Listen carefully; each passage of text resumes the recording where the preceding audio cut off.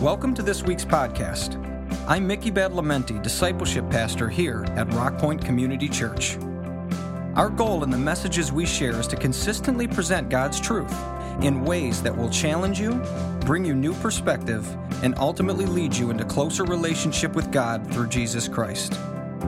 Wherever you're listening from, we hope this message encourages you in your faith. We also welcome you to visit us anytime you're in the Detroit area.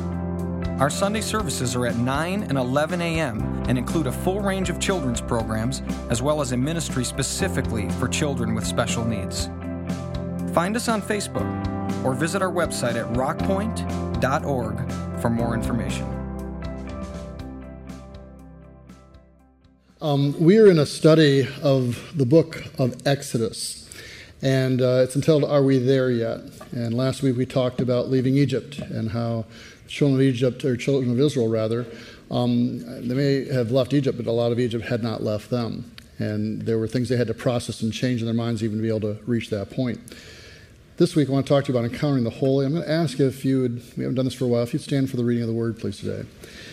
And I'm going to read you out of John chapter 8, verses 53 and 58. We're talking about Exodus. Why are we going into the book of John? Well, let's see about that. Are you greater than our father Abraham? They're talking to Jesus. He died, and so did the prophets. Who do you think you are? Jesus replied, if I glorify myself, my glory means nothing. My Father, who you claim as your God, is the one who glorifies me. Though you do not know him, I know him. If I said I did not, I'd be a liar like you. But I do know him, and I obey his word. Your father Abraham rejoiced at the thought of seeing my day. He saw it and was glad. You are not 50 years old, they said to him, and you've seen Abraham? Very truly, I tell you, Jesus answered, before Abraham was born, I am. Father, I pray that you anoint your word and our ears and our hearts and minds to receive, I pray this morning in Jesus' name. Amen. You may be seated. What does this passage have to do with a study in Exodus? I'm glad you asked. I want to, before even going into any further, read another section. It won't be on the screens for you. It is again also in the New Testament. It is found in Acts chapter 7, and it's basically a summarization of the passages that we'll be looking at here today. Stephen speaking at the time of his persecution, and says this, as the time drew near for God to fulfill his promise to Abraham, the number of our people in Egypt had greatly increased. Then, and he's quoting from the scripture, then a new king, to whom Joseph meant nothing, came to power in Egypt. He dealt treacherously with our people and oppressed our ancestors by forcing them to throw out their newborn babies so they would die, specifically throw them in the river Nile, where they'd either drown or be snapped up by crocodiles. At that time, Moses was born, and he was no ordinary child. For 3 months, he was cared for by his people. When he was placed outside, in the river actually, Pharaoh's daughter took him and brought him up as her own son. Moses was educated in all the wisdom of the Egyptians and was powerful, interesting enough, in speech and action. When Moses was 40 years old, he decided to visit his own people, the Israelites. He saw one of them being mistreated by an Egyptian. So he went to his defense and avenged him by killing the Egyptian, the first indicator of a lifelong issue Moses struggled with of anger and self-control. Moses thought that his own people would realize that God was using him to rescue them, but they didn't. The next day, Moses came upon 2 Israelites who were fighting. He tried to reconcile them by saying, men, you are brothers. Why do you want to hurt each other? But the man who was mistreating the other pushed Moses aside and said, who made you ruler and judge over us? Judge also can be translated as deliverer over us. Are you thinking of killing me as you killed the Egyptian yesterday? When Moses heard this, he fled to Midian, where he settled as a foreigner and had 2 sons. After 40 years had passed, an angel appeared to Moses in the flames of a burning bush in the desert near Mount Sinai. When he saw this, he was amazed at the sight. He went over to get a closer look. He heard the Lord say, I am the God of your fathers, the God of Abraham, Isaac, and Jacob. Moses trembled with fear and did not dare to look. Then the Lord said to him, take off your sandals, for the place where you are standing is holy ground. I have indeed seen the oppression of my people in Egypt. I have heard their groaning. I have come down to set them free. Now come, and I will send you back to Egypt. I've read both of those sections. The first one, as we go along, you'll understand, I think, why it links. This, though, is a summarization of what we're looking at. Both of these are found in the New Testament. Now, this is just strictly an aside for the moment here, really.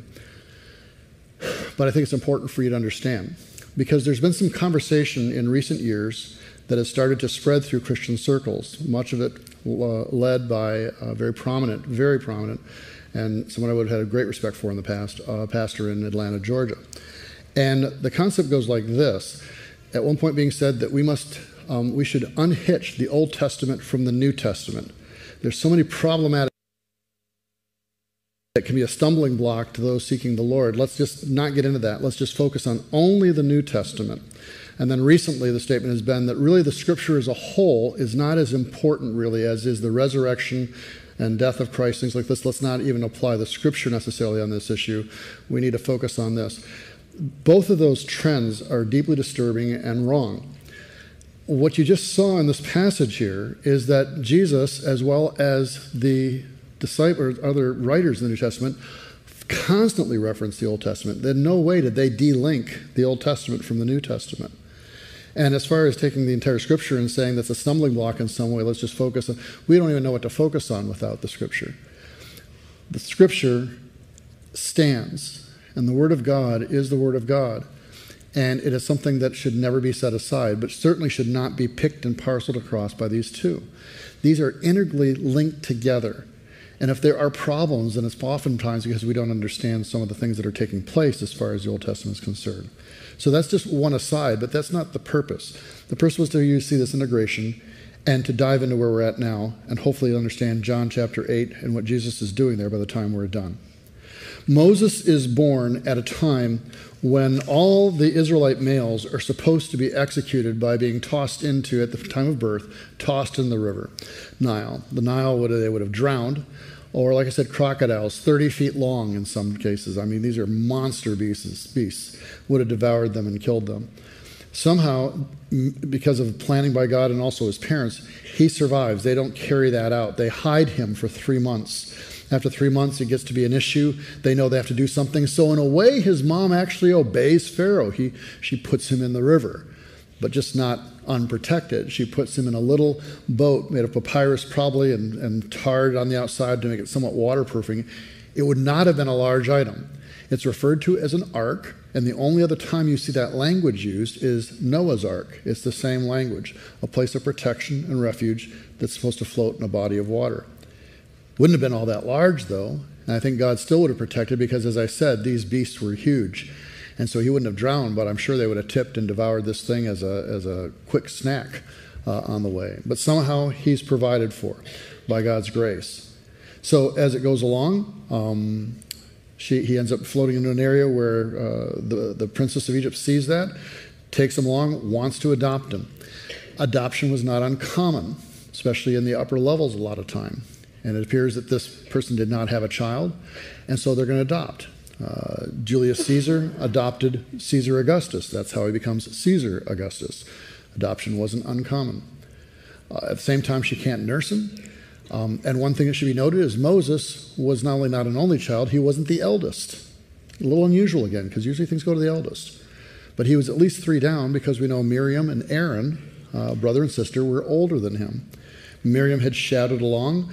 When there's a need for a nurse, she pops up and then offers her mother. So the mother actually is able to nurse her own son and have some care for him for some season of time. It could have been a year, could have been 2 years possibly at that time period. So there was some imprinting that was permitted. After that, he goes into the house of Pharaoh. And I mean, we've all seen Prince of Egypt, so we know how the story goes, right? Okay? And there are some accurate parts to that. There are some inaccurate parts to that. One of the things is they portray him there as a 20-some-year-old person at that time. The reality is he is steeped in the ways of Egypt. He becomes a young man. He is 40 years old at the time that his life drastically changes. Josephus, another historian, a Jewish historian, writes that Moses was actually the heir to the throne of Egypt, and that while he was a young man, he actually led the armies of Egypt in a victorious battle against the Ethiopians.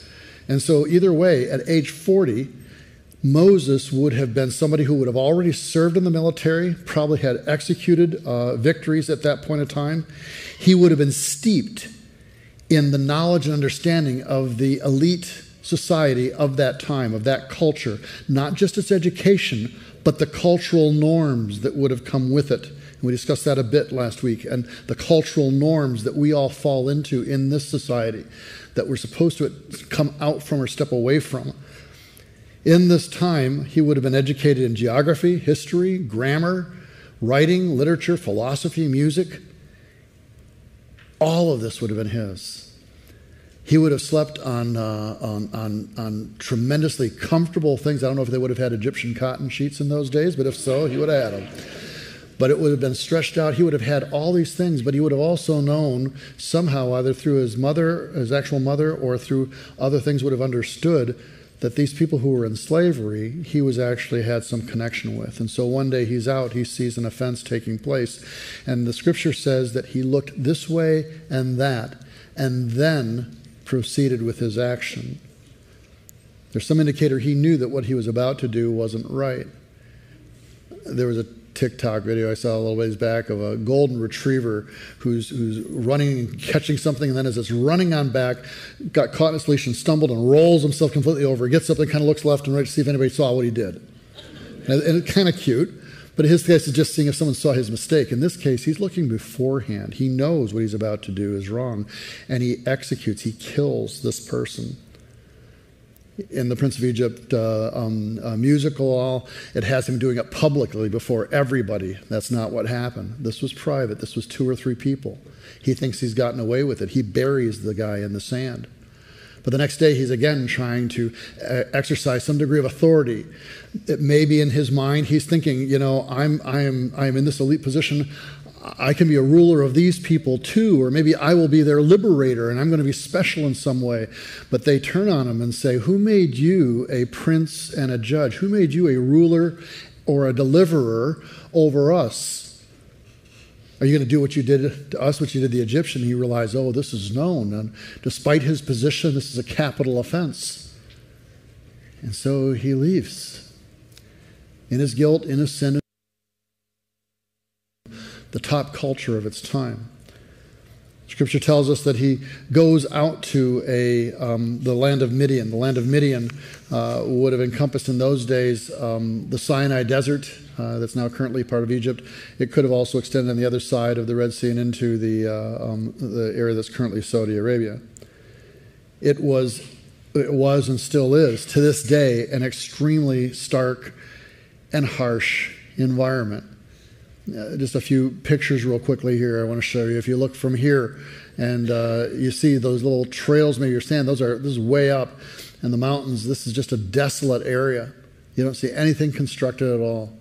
And this is today, modern time. You go to the next picture here and you see this is very common, this type of tortured rock structures all over as far as you can see. Next slide real fast. Steep, harsh mountains is again from way up. Those are the trails way down below. And in the desert, when it becomes nightfall, the temperature can go from being very, very hot to being extremely cold. And in one way, there's a beauty to it out there, absolutely, because you can see the stars, you can see those things. There can even be a sense maybe of being closer to God in some ways, but what mostly stands out is that sense of barrenness. And it's in this environment that he stumbles into at the age of 40. He goes to a well, and while he's at the well, some women come on by here with their flocks, and there's some guys there that make it rough for them and giving them a hassle. And so he uses his Egyptian skills, and he fights them off or gets them to go away and helps the ladies out, waters things. Kind of interesting. One of the few times he would have been doing anything. First time maybe that he'd ever served in any way. The women go back to their father, whose name is Ruel, and later he's called Jethro. He's someone who's a priest of God. He knows God. And he says, wow, you're back a little early. What happened? And they said, well, this is what happened. This Egyptian guy helped us out. And he says, well, where is he at? Well, he's still there. He says, well, why is he still there? Because he's got a couple of daughters, and he's thinking if this guy's Egyptian, maybe he's good for a husband going forward a bit. And we can look at that and say, wait a minute, they keep calling him an Egyptian. How did they know that he was an Egyptian? How would they have known that Moses was an Egyptian? Well, obviously, he would have walked like one. I mean, that's the first thing you learn, is how to walk like an Egyptian when you're younger. He probably would have had, could have had some jewelry, could have had clothing. Egyptians usually had shaved heads and wigs, actually, they would have worn as a general rule. Makeup, other things that would have been partially, so they would have determined who he was.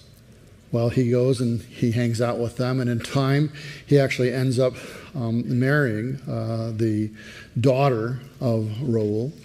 And the daughter's name is Zipporah. She'll show up a little bit later, probably next week if we have time for her. Zipporah's name is translated as warbler, or sometimes as twitterer, like in a small bird, like twitterer. And that's actually the case. Her name would have meant Twitter. I think later it could have been changed to X, but I'm not sure. That part's not so clear in the scripture.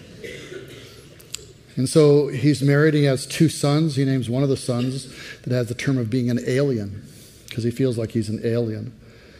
He feels caught with his failure, and he's out on what was referred to as the backside of the desert, this rough terrain and area. It's in that context that Reuel, Jethro, becomes somewhat of a mentor to him. He would have possibly and probably heard at that time for the first real time something of the things of God. And that's where we pick up the scripture. Because in Exodus chapter 3, he's out being a shepherd and he's called, but he's not called first, he sees something first. He's a shepherd and he sees a bush in the distance that is burning but not consumed. That was an unusuality. And it was probably a bramble bush of some type. And if you go to St. Catherine's Monastery, the oldest monastery in the world, I think it's established like 400 or so, at the foot of Mount Sinai or Jebel Musa in Sinai, you can go there and the monks will show you the original burning bush. It's still in existence after 3,000 years and has stayed alive all this time without any watering. And I'm absolutely convinced it's actually the original one, because monks, they would never lie. So you can go and see that. I doubt that's the case. The bush didn't matter. It wasn't the bush. It was something that was present at that point in time, an illumination, a presence of God. And so he sees this from the distance, and he could have just gone on his way, or he could have just said, well, that's weird, or a lot of different options happen. But it says in Exodus chapter 3, verse 3, that Moses thought, I will go over there and see this strange bush, this strange sight, why the bush does not burn up. I will go over there. An interesting thing here, and I'm not the first to note this. I will go over. And then verse 4, when the Lord saw that he'd gone over to look, God called to him from the bush, Moses, Moses, and Moses said, here I am. Interesting connection point. He says, I'm going to go over. What if he had not? It was when he decides to go over and starts that, then the Lord sees this, and that's when he calls him over and calls to him. I want to offer to you the idea that there are moments in our life, and while I don't think this is a common occurrence as far as the things are concerned, certainly this wasn't, that there are moments that God may light up something around us, draw our attention to it in a moment of his holiness or presence or so. And if we fail to respond to that, that we may miss out on a moment, that we could lose that opportunity. What I'm going to share with you next, I don't think is common. I think it's unusual, and we could critique it in a number of different ways, but it's something that's never lost my mind. Years ago when I was on staff here and served the lead pastor at that time, my father, we went up to, the staff would go up to Traverse City in the wintertime once a year for a conference that the denomination we were part of at that time would offer. It was the only one that was really good because you could dress casually without suit and tie. And it was the Grand Traverse Resort. And so they had sessions, but you could also relax afterwards a bit. There was a guy named Des Evans. Des was a pastor from Texas that I knew of by some mutual friends. He was a Welshman, really great guy. And so I had talked to him. I met him when he was there as a speaker and talked a little bit. I was in the session where he taught, and then it went into an extended period of worship afterwards, and I exited out. I don't recall why I exited out. It's entirely possible that I thought that if I got a little bit quicker to the hot tub that it wouldn't be as packed out, perhaps. I don't know. I don't recall. I just recall that I wasn't there for what transpired a little bit later in the worship time afterwards. Des, at one point in time, had a word of the Lord for several people, a prophetic word. It was something in those times. I think that's uncommon, but I do think there are moments when God speaks in that way, not extra biblical, but in a way that's just speaking to a life in the presence of the Holy Spirit. And evidently he referenced me, not by name, but enough that my father knew it was me. And obviously I did not come forward at that time or raise up to say, yeah, what's happening here and stuff. And so when he tells me this later, I'm like, well, I'm always interested to hear. I mean, who's not interested to hear if God's got a specific word for you? So I caught him the next day, I think it was, or later, even that night maybe with Des. And I said, hey, I heard, so what you got for me? What is God saying? He says, don't know. What do you mean? He says, you weren't there. And he wasn't playing games with me. It was just that he felt called to say something and to direct that. And when I wasn't there, then that element did not pass through. Now, again, that's uncommon. We can criticize that, all sorts of things. I'm not saying that as a game plan or as a common element. But it was something that arrested in my mind that sometimes we rush away too fast in a moment. And that can be in a service sometimes. We're not trained any longer as a people to be in the presence of God. Too often we treat things like this like an intellectual discussion and conversation that we take in, we process, and then we go out and it's all a intellectual transaction. But I want to offer to you the fact that when we are gathered, God is present. That when we worship him, he's present. That there can be times in there when God's really trying to catch our attention and light something up, and we're too quick to walk away and to leave. In the upper room, they stayed and they waited upon the Lord. Now, please feel relieved. When the service ends here today, we're not going to be sitting up here and counting who's staying and who's not. I'm not tracking you back home in your car or anything of that nature. And there are kids that have to be picked up, and the children's workers really want you to pick those children up. Okay, so there's all responsibilities we have. This is not a judgmental issue or a criticism or setting up any dynamic. But we see here in this moment that he turns aside when God draws attention. And when he does that, God calls and there's an interaction that occurs. And I want to suggest to you that there are times even in this service, or there are times in your life, or when you're driving, or when you're dealing with your children or your spouse, when God may light up a bush near you and you need to turn aside and wait upon him there. And in that moment, you might have an exchange that you would otherwise miss in a quick conversation or a quick drive-by. Certainly it was for Moses. And so he goes and is engaging. And at one point in time, in Exodus 3, verses 5 and 6, God says, don't come any closer. Take off your sandals, for the place you're standing is holy ground. And then he said, I am the God of your father, the God of Abraham, the God of Isaac and of Jacob. And at this, Moses hid his face because he was afraid to look at God. What's the deal with taking off the sandals? Why are my feet more holy than the sandals? In those days, you would have collected, as we've said many times, a lot of pollutants around as you're walking around. That the idea was when you go into a house, in fact, how many of you have ever been to a house or you have a house where you go into there and you take your shoes off when you enter the house? Okay, a lot of people do that nowadays. Okay? And part of it is they're trying to maintain what's there. Part of it is the idea that you're carrying in something possibly and uncleanness. It's the same thing.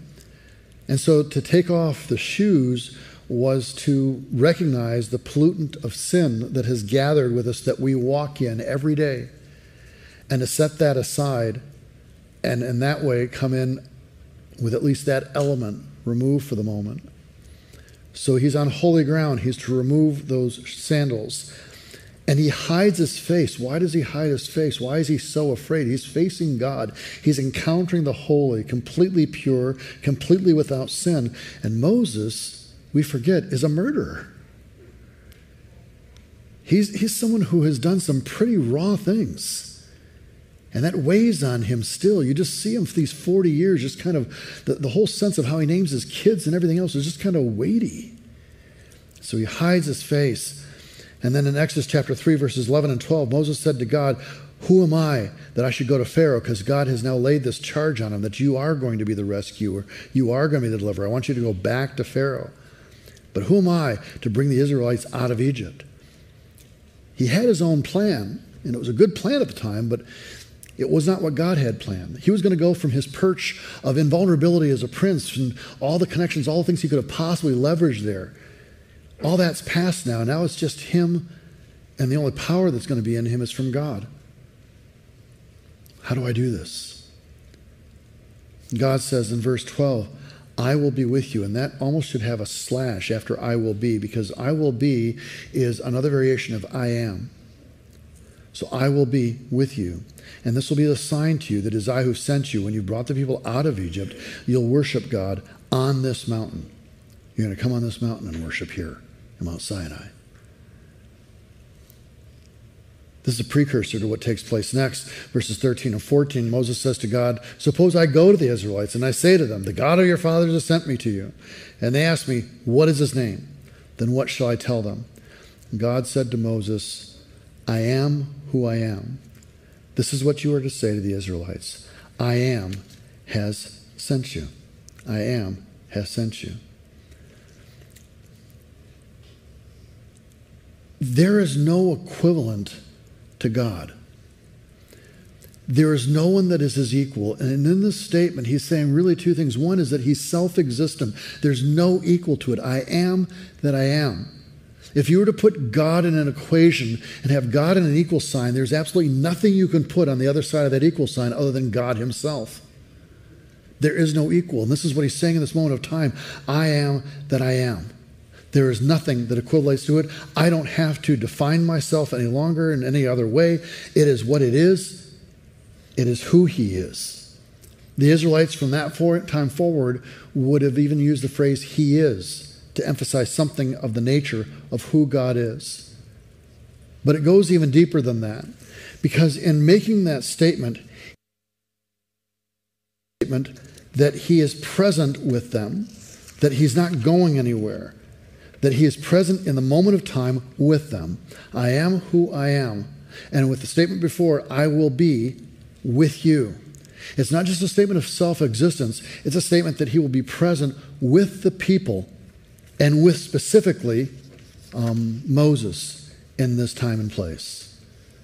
So, if we look at what has just been said in this whole passage of passage of Scripture, and now we go back to John chapter 8, we are now going to have some context for what was said.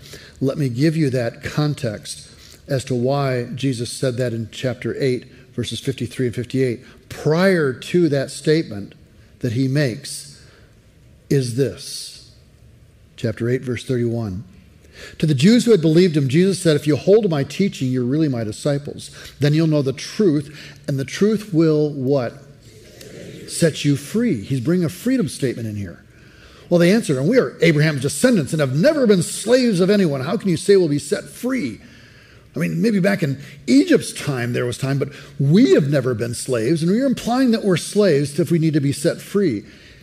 The only time we've ever been slaves was Egypt.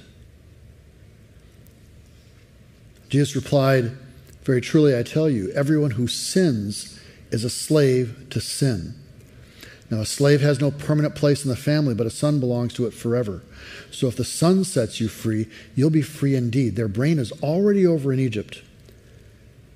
And Jesus is linking what he's doing now as a spiritual freedom in the same way that Moses was to give a physical freedom, that he is now the proper ruler and proper judge. And in the same way that Moses left the palace and all the trappings to go into the desert, to abandon all that and come down and work and serve ultimately, in the same way Christ has come from heaven to come and serve. In the same way that Moses was rejected, who made you a ruler or a deliverer or judge over us? In the same way Jesus was rejected as a ruler and as a deliverer over us. And he's injecting this in this moment of time. And it's in this context of freedom from sin that all of us can identify with. And taking it back to Egypt and back to this time, it's in this context that we read the passage that we started with. Are you greater than our father Abraham? He died, and so do the prophets. Who do you think you are? Jesus replied, if I glorify myself, my glory means nothing. My Father, whom you claim as your God, is the one who glorifies me. Though you do not know him, I know him. If I said I did not, I'd be a liar like you, but I do know him and obey his word. Your father Abraham rejoiced at the thought of seeing my day. He saw it and was glad. You are not yet 50 years old, they said to him, and you've seen Abraham? Very truly I tell you, Jesus answered, before Abraham was born, what? He is going directly back to Exodus. He's saying, I am God. I am the one that frees from sin. I am the one that brings freedom from the oppression. I am Moses multiplied by a billion. And the issue of slavery is still very real for you, and it's still very real for us.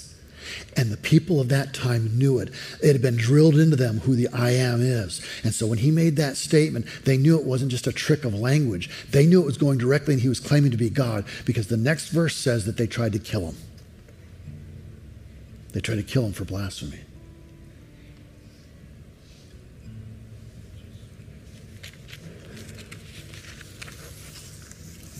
When we look into the Scripture, when we see the holy, when there's something that is off to the side, do we see it or are we oblivious?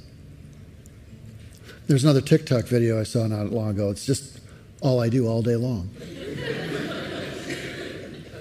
No, not really. Not sure it was TikTok. It was just one of those short videos I saw. But it was getting a little bit of speed because there was a wedding on a beach.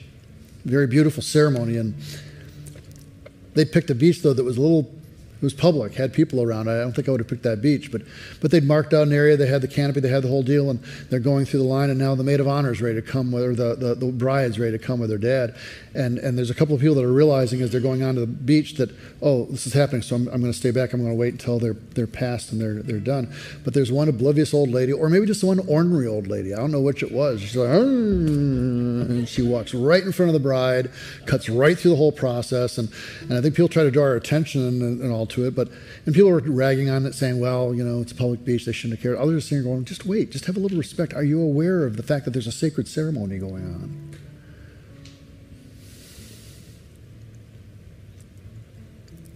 Are we so caught up with what surrounds us that we don't observe the sacred? Is it possible that God is lighting up issues? Whether it's in a service like this, or whether it's in your home, or in a moment of quietness, or even as you're driving, that God's lighting up something there that's of His presence to draw your attention to a moment of His holiness, a moment of encounter, a moment that could transform and change, and we're just too busy, too wrapped up, too caught with the secular to even see that moment. And so we lose it. Moses pulled aside, and when God saw he pulled aside, he called out to him, and there was an exchange that transformed his life. At the age of 80, he encountered the holy, and it blew him away. He hid his face because he was aware of his own sin, his own brokenness. And yet God said, despite that, I'm raising you up, not the way you want to do it, the way I want it to be done. Not in your own power and might, not as a mighty prince of Egypt, but as a broken man of God. There's a lot more conversation that took place, and we'll talk about that next week. But this morning, I leave you just with this. Have you ever really encountered the holy? Have you ever stopped what you're doing long enough to be overwhelmed by the presence of God? And when you have you meditated? Has it changed you? Do you look for that? Do you long for it? And when you have it, does it break you? Or do we just ignore it? Pick up our stick and trudge out into the darkness?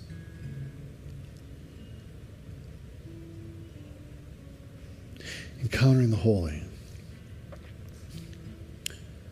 Are you, or have you ever been there yet? Father, this morning we pause for just a few moments of time. I pray, Lord, way beyond anything I would have said that may have distracted someone today, the power of your word and the presence of your Holy Spirit would draw us in to the place where we can hear you calling our name. That despite our desire to hide, which goes way back to Adam,